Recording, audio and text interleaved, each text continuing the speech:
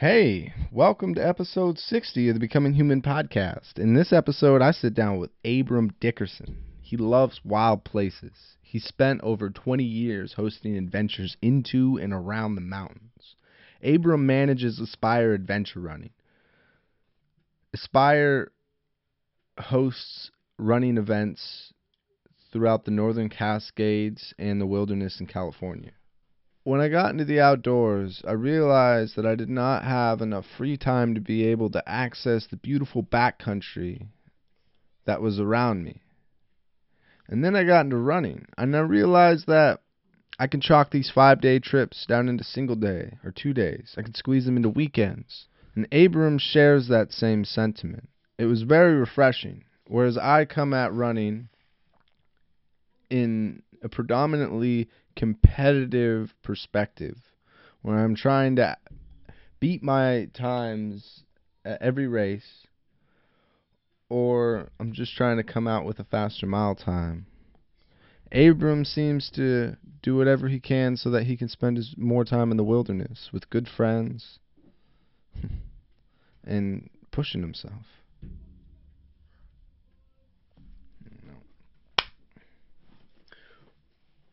Hey there, welcome to episode 60 of the Becoming Human podcast.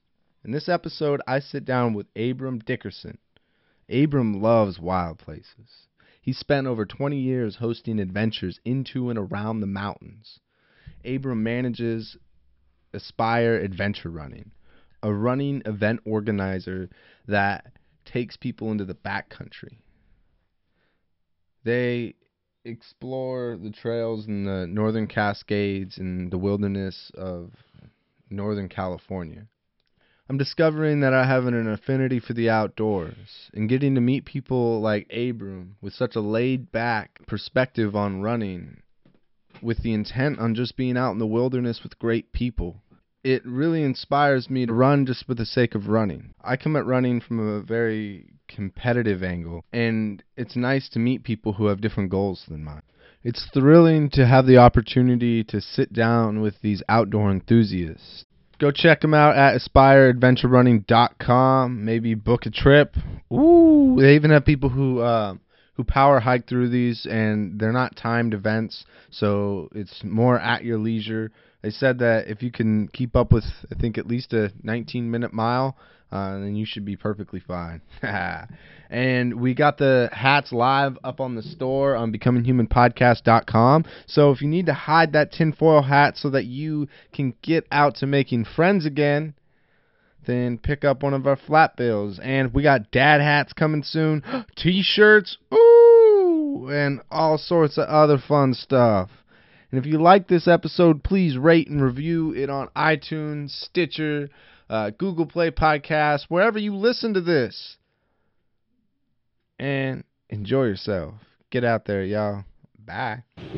All right. So if you'd like to introduce yourself to the audience, Abram? Sure. What is it that you do exactly? My name's Abram. So I'm the owner and director of Aspire Adventure Running, which is a company based out of the Cascades, North Cascades, Bellingham specifically, and we organize single and multi-day running adventures. Ooh, wow. So is that like into the backcountry, like in the Cascade or North Cascades National Park? Like, what is the limitation of those adventures?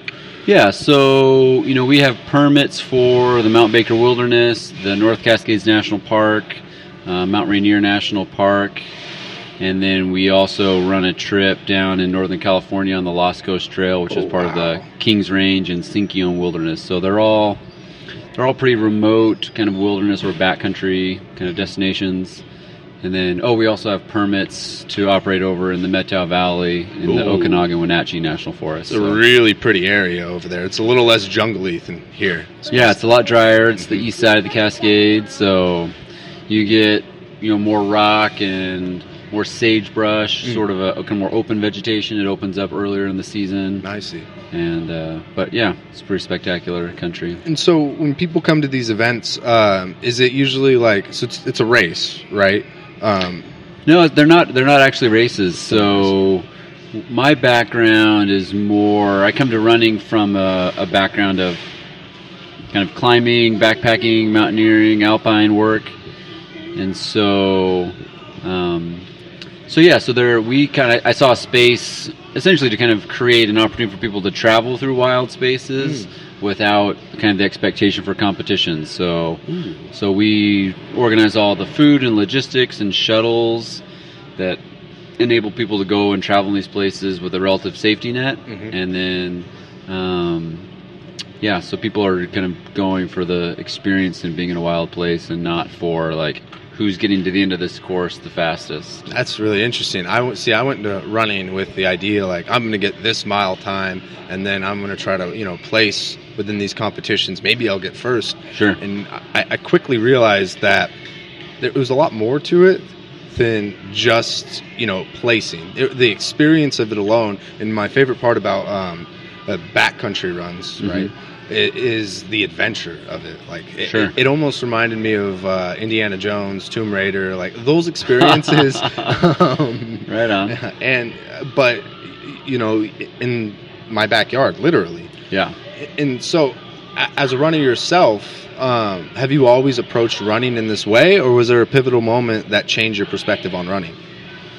No, that's kind of always been my approach. So I didn't run in college. I've never been a competitive athlete or a competitive runner. But I really value kind of being in the mountains and being in wild spaces, being in the wilderness. And so for me it was kind of a discovery that wow, if I have some really great fitness, then I'm in a position to I can go cover 20 or 30 miles a day in the mountains. That'll get me to some really great terrain. And I've never really been concerned about being on the podium or being fastest, but definitely interested in where my legs can take me into the wilderness. That makes sense. And that's something that that's the conclusion I came to as well, is increasing my fitness after I got through my podium phase, I suppose. Sure. I realized that I didn't have to take like one backpacking trip a year. I could actually run these, and I can see a lot more beautiful country. And I'm not trying to necessarily rush through it all, but I'm trying to get to the places that I would rather enjoy. Right. And so within, like, as a race director, how did you get started doing this? Was it difficult? Well, I mean, I have a background in experiential education, so I've spent lots of years organizing backcountry trips for youth groups. I've done some mountain guiding in my past. So, is it hard to do? I mean, it's not. I mean, we're not a manufacturing industry. We're not building airplanes, so it's a lot easier than something like that. But there's certain steps, in terms of, writing all of our insurance documents and risk management plans and applying for permits and for what we do, there's a certain course profile that really works well for what we're trying to do. There's lots of great backcountry runs, but we try and make it in such a way that people are running for anywhere from 12 to 30. We have some 50-mile-day courses, but there's road access, so we can shuttle people's gear around and kind of overcome some of the logistical barriers. So when people are doing these events, they're not carrying any of the gear on their back. They're not rucking at all, correct? That's right. They've got a vest, a light pack. Most people are most people have a running vest. Okay. So. And did you guys figure out the implementation of this or refine it as you went along, or did you have a pretty solid idea before you started hosting these events? I mean, it was pretty straightforward. There's a lot. The concept's pretty straightforward. It's like, oh well, instead of because we're not creating new trails, we're not kind of creating really. A race director that's putting on a traditional race, they'll say if they're putting on a race at a state park or trail race or something, like they're trying to meet a set distance, like, okay, well, how many loops do I have to do to get to 50K, or how many out and backs to kind of connect things together to get a 25K? And our approach has been, we're gonna use existing trails and kind of look for a really clean line in terms of like, okay, what's the most scenic, beautiful way to cover that distance that makes the most sense. Yeah. And so some of our courses, we use 50 milers or 50K to kind of because that's the language that runners use, but like our 50-mile course that we're doing this weekend it's technically only 47 miles, and we're not going to try and tack on 3 extra miles for anybody just so they can get to a 50-miler, but that's the cleanest line that we're going to be running. That makes sense. And so someone with very little fitness, could they do these events, or is there a certain barrier to entry? I think someone with a relative, fitness is very relative, right? But, if someone can cover 12 miles in a day, they could do one of our courses. I see. So, in general, I kind of anticipate folks are going to be traveling at anywhere between a 15 to 20-minute mile pace. But we've had people go faster and slower than that, for sure. Yeah. So, there's a lot of our courses, a person could, if they were a strong hiker, they could hike one of our courses and they wouldn't even have to run, and that'd be totally. They could accomplish. They could cover that distance in the time in a day. I see. And, for someone who would be interested in getting into the outdoor industry, on their own, not as like a park ranger, what would be your advice to them? Getting into the outdoor industry, like in what such as way? yourself, and doing these kinds of events, or being a part of these events, for instance, because there's no real clear, submit a resume here, or You mean to get a job doing this or something, or to even host your own events. So to host your own events. Yeah, I guess it might be apples and oranges. But. Okay, yeah, those are kind of different things.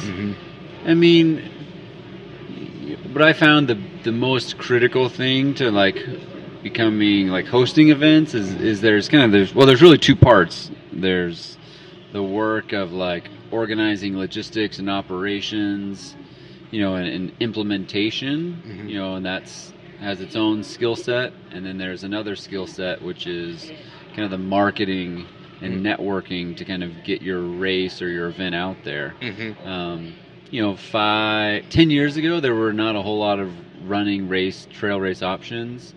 And that scene has blown up quite a bit in the last decade, and it seems like every year there's new opportunities and new destinations for people to go. So I would say that would be the 2 things, make sure you've got a solid operations, skill set and staff to work with, a good group of friends and people that can help you kind of overcome those logistical hurdles, and then have a pretty solid network or access to a network to get your to promote and publicize your events. Yes. Is there are there running communities that people can find within their own cities? Is for instance, people who would participate in your events locally, are there running groups here? Oh yeah, a lot. And usually those are things that are on Facebook. So if someone lived in a city, they could probably search trail running groups on Facebook. Yeah, every city is going to be a little different. So, there's, the Pacific Northwest has a reputation for being a pretty active, oriented community. So there's trail running groups all along the I-5 corridor from Portland all the way up through Vancouver. Lots of running shops, stores will kind of host groups. I'd say it's a pretty socially accessible group. People are pretty easy to kind of take on new people and include them in their group runs, and very supportive too. Yeah, for sure. Noticed. In all of the races that I've ever ran, I've met a lot of friends and had a lot of support from people, and people have given me great advice too. Yeah, I think there's definitely in the trail running community, there's definitely some really strong athletes and runners who, are very focused on kind of their times and their PRs, their personal records, and kind of trying to approach the podium.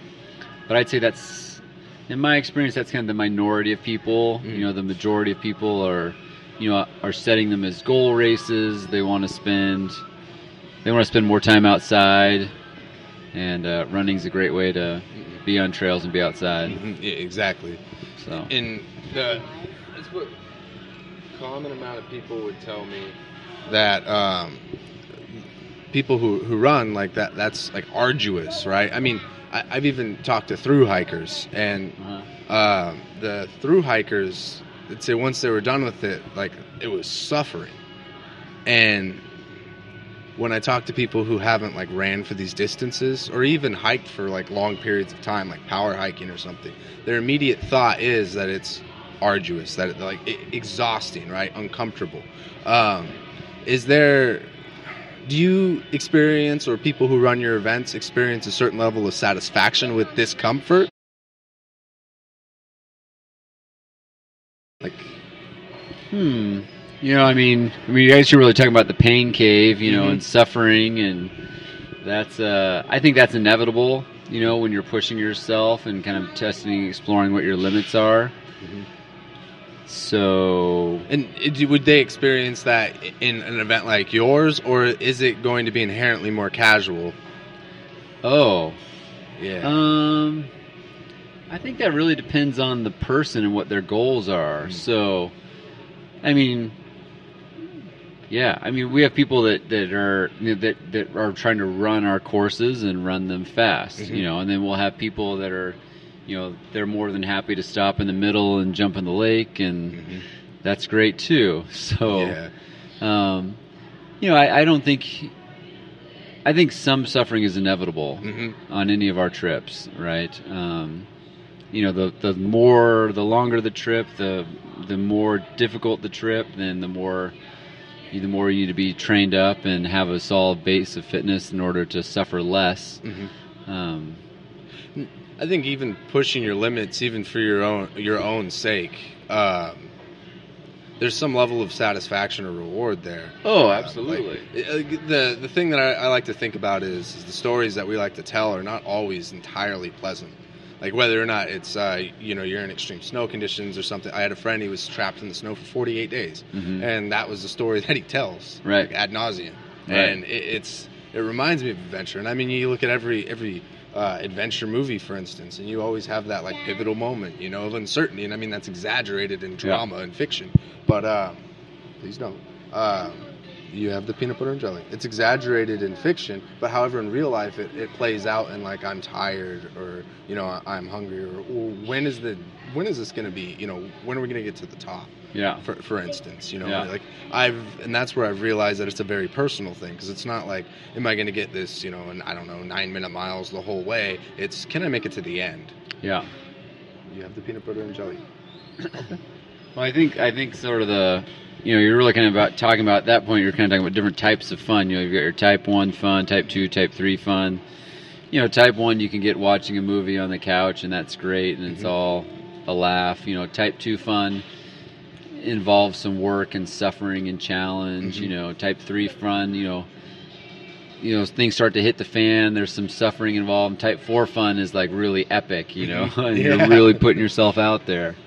And, you know, so in terms of our trips, you know, we do 25-mile, well, we've got 25K up along Ross Lake. You know, that's pretty much solid type 2 fun. Like, it's beautiful. Like, there's not a big climbing on that.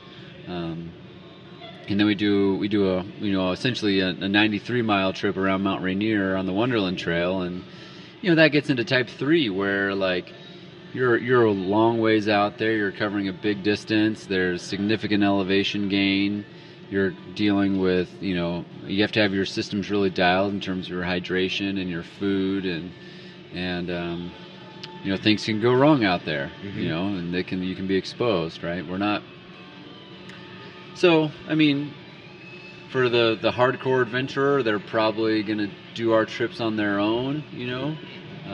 But I think there's people, particularly people who are coming from a trail racing background, who are used to having flags and, you know, and having a bit more structure to their run. You know, I think we meet kind of an intermediate ground there, where we provide a safety net in which a person who's new to the mountains but is a runner can experience traveling in wild spaces. knowing that someone's there to get their back if things go wrong. You know, That makes sense. and that can be a platform for someone to then go off and do their own trips, which is awesome. Yeah. So It almost reminds me of for like in the hunting industry when you do guided hunts, because you're essentially teaching someone all the skills and all Oh, your yeah. years of knowledge and preparing them if they want to go on their own. Then it's a good leaping off point. totally. Jumping off point. Is there ever have you ever had a really difficult moment during one of your adventures, whether it's solo or with one of your events? Like me personally, or Yes, one of you the clients? No, you personally. Oh, yeah. I mean, I've had some suffering moments, How did you cope with those moments? Like, is there any standout techniques that you used? I mean, it's, most of my kind of like epics were kind of when I was younger and kind of college, doing a lot of like alpine climbing and I've. I mean, everything is a story, I guess, but like.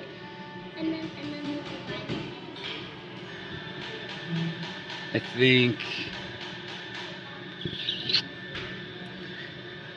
Well, I think it's really important to like be really clear. Like, I think it's really easy for people to get in over their heads going into the mountains, right? I think that our media or the images, the glossy magazines, like make it really easy to be like, oh, look at that person doing that epic climb or that big long distance run, and it's really easy to write down 50 miles, and like 20,000 feet of elevation gain or something, and that looks really, that kind of gets normalized in I think our outdoor media, but I think that those are things people really need to kind of like learn to appreciate and test their limits on, so like when I was in college, like I was putting up first descent, kind of technical rock and ice alpine climbs, and things can get really dicey really fast, but you learn to kind of recognize what are the parameters of your skill set, the weather windows, the conditions that allow you to kind of step into that inherently risky space confidently. So and then each person kind of figures out where they're going to play that edge in terms of like how much are they going to push their limits of their knowledge and their capacity. So most people get into trouble when they push that too quickly, too far, too fast, or there's something else that comes into play, some sort of weather or other conditions or injury that, oh, now I'm having to deal with I hadn't planned for this challenge. So those experiences I've had often, to the point where I'd go out and like, oh yeah, I can do 15 miles, and this is just my backpacking days, right? And I quickly realized that it was a lot harder than I thought, and a lot more. It wasn't all just I had rose-colored glasses. Yeah. Right? I thought that it was just going to be like I was going to see these beautiful animals. Please stop, Butter. I'm going to put it away, okay? I was going to see these beautiful animals, right? And like I was going to wake up, drink coffee, and I didn't anticipate like the amount of difficulty or discomfort that was in it, and I didn't prepare myself for it at all. And like I would spend the next 3 years like almost obsessed in the off seasons of trying to prepare myself and somehow be able to do this in a way where I didn't either find myself in trouble or I wasn't just miserable the whole time. And that level of like problem solving was very engaging for me. Were any of the skills and the principles that you've learned in your mountaineering or your running experiences, have you been able to use those in your everyday life? Yeah, I mean, some of it's cliche stuff, I think, life is, I think, people are kind of looking for, there's all sorts of great philosophies and theories and self-help books and, and people geek out on that, and it's great. And there's a lot to learn, and I think there's a lot of nuance to that in terms of becoming a better person. But at the same time, I think the lessons I've learned, from climbing, so I don't want to like over philosophize my experience, because I think at the end of the day, it's more simple than complicated, which is, I think there's a discipline and an appreciation that comes with being an athlete that spends time in the mountains. So that discipline, is connected to, being really clear about setting goals and going to the gym and getting your training runs and being disciplined, and that's work, when the alarm goes off at 5:30 in the morning and you're like, oh crap, I got to get to the gym and I got to be running out the door in 10 minutes. Like, to do that consistently requires discipline. So that in a lot of ways, that just kind of becomes a lifestyle, in terms of like being connected to your goals and figuring out the steps you have to do to get there. In terms of other lessons, I think there's a huge amount of like just appreciation that comes from being outside, especially traveling through beautiful places. They're inspiring, and so that sense of beauty, that sense of scale, that sense of grandeur, that becomes part of who you are over time, and you carry that with you.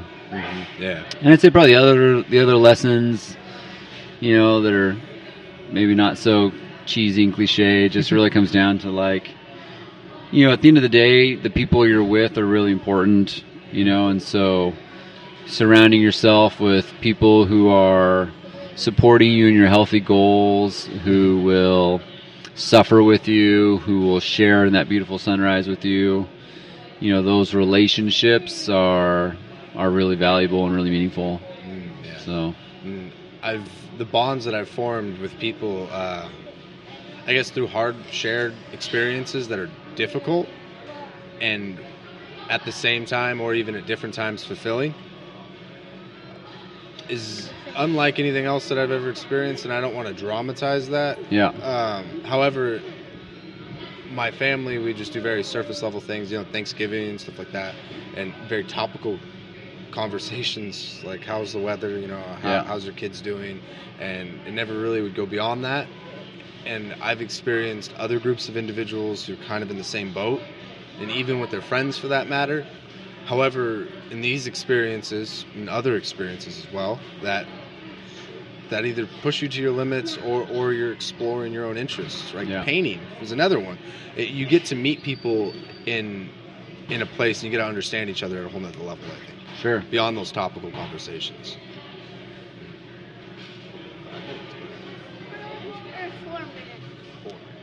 4 minutes. 4 minutes.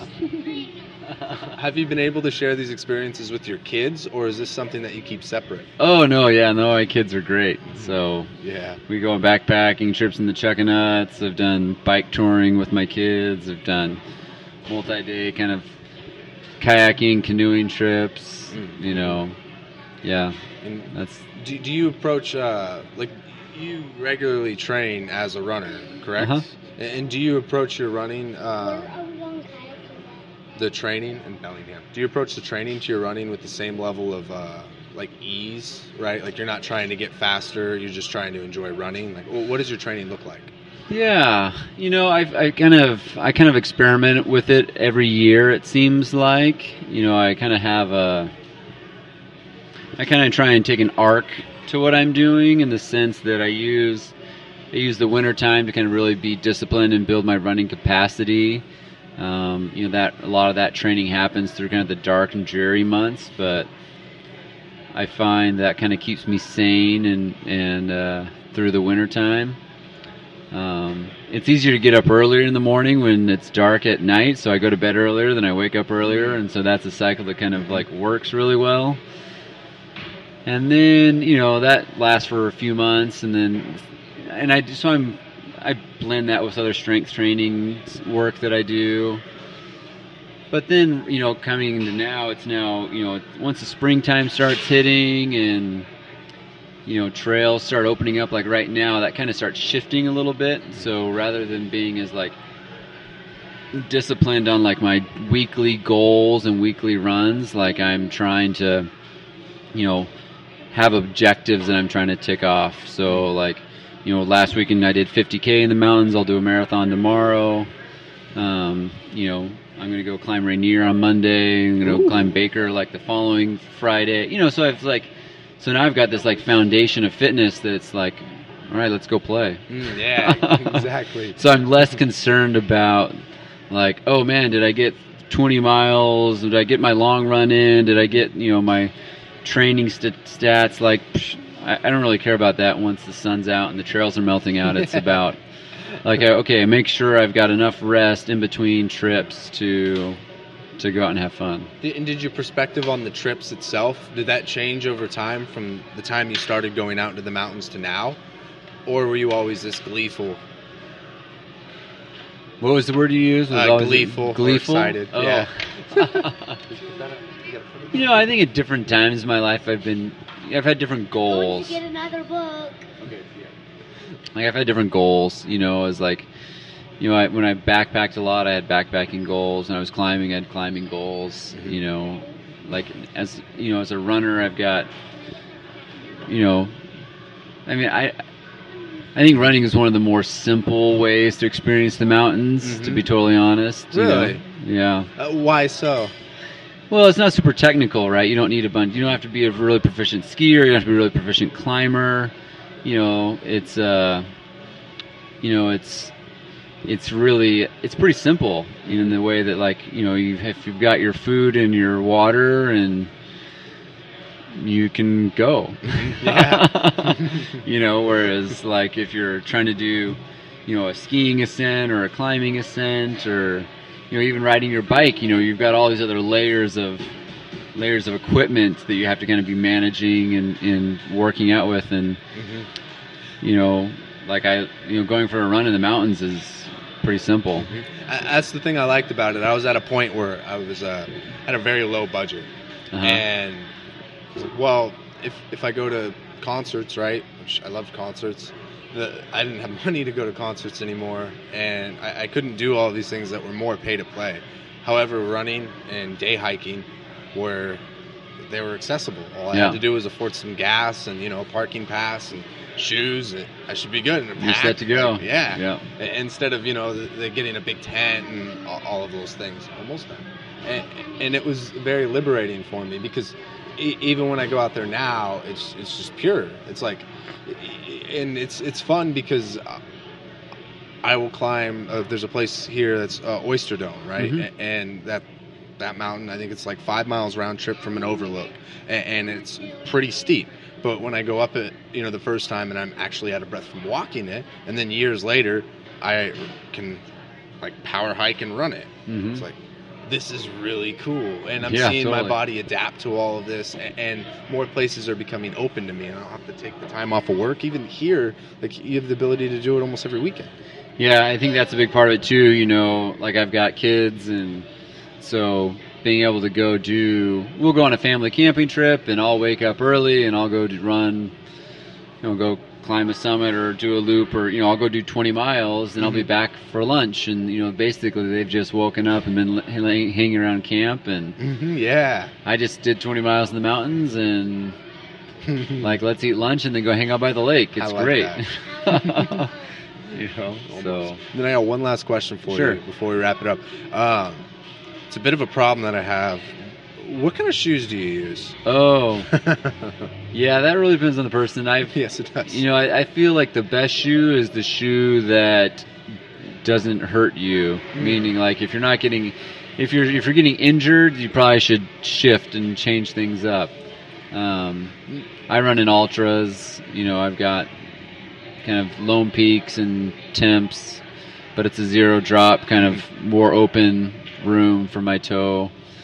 And that works out really well on like established trails. If a trail is more rocky and technical, then I'll go something with a narrower toe box that Really? gives me a little bit more, like, so my foot doesn't slide around in more technical terrain. I'm thinking of something similar as when rock climbing, you use a rock climbing shoes that essentially cramp your foot and do almost a triangle. That makes Yeah. sense. So you have better control. Yeah, I mean, the climbing analogy would be like you wear a different shoe when you're sport climbing than when you're trad climbing. You know, if you're going to be in your shoes all day on a long, moderate route, you're going to give something. You still want purchase, but not as tight as your overhanging sport shoe. Okay. So, and I guess, you know, if it's a pretty smooth, well-maintained trail, you know, I think the Ultras work out really well. If it's something more technical, I've got a couple pairs of Solomons that are a tighter toe box, but like I can be more precise in my footwork. Makes sense. How often do you go through a pair of shoes? Depends on the shoe. I'm looking at 3 months for between Vibram Five Fingers, Merrell Vapor gloves, and Ultras. But I just think I got fat feet. Yeah, I mean, it depends on how much mileage you're going. I find different shoes blow out faster than others. Like, I think the shoes I'm in, I just realized they're blown out, and I've been in them for probably 2 months. You know, other shoes, like, hold up better. I'll get some more mileage. It kind of depends. Yeah. There's no straight answer on that one. Where can people learn about your upcoming races or anything like that? Yeah, AspireAdventureRunning.com. You know, we've got a pretty great website with descriptions on all of our routes and descriptions, you know, some photos of what we do. Yeah, that's the best place to go. You can follow us on Facebook and Instagram and all those things too. Aspire Adventure Running. Yeah. All right, sweet. Check it out, y'all. Okay. Thanks, man. Thanks. I appreciate it. Woo! Thank you guys for listening to this episode of the Becoming Human podcast. Remember, if you'd like to hide that tinfoil hat or just like the colors red and blue, check out our flat bills on becominghumanpodcast.com. And you looking to get out in the backcountry? Well, I got something for you. Go and check out Abram Dickerson's organization, Aspire Adventure Running, by going to aspireadventurerunning.com. I'll leave the link in the show notes. They host all sorts of backcountry adventures. And hey, you can even power hike through them. They're not timed. If you can cover at least a 19-minute pace or 19-minute per mile pace, you'll be fine. If you like this episode, go ahead and rate it, review it on iTunes, Google Play, Stitcher, or on the website. Drop me a comment. Got suggestions? Ooh, leave a comment on this episode and you might see them on here.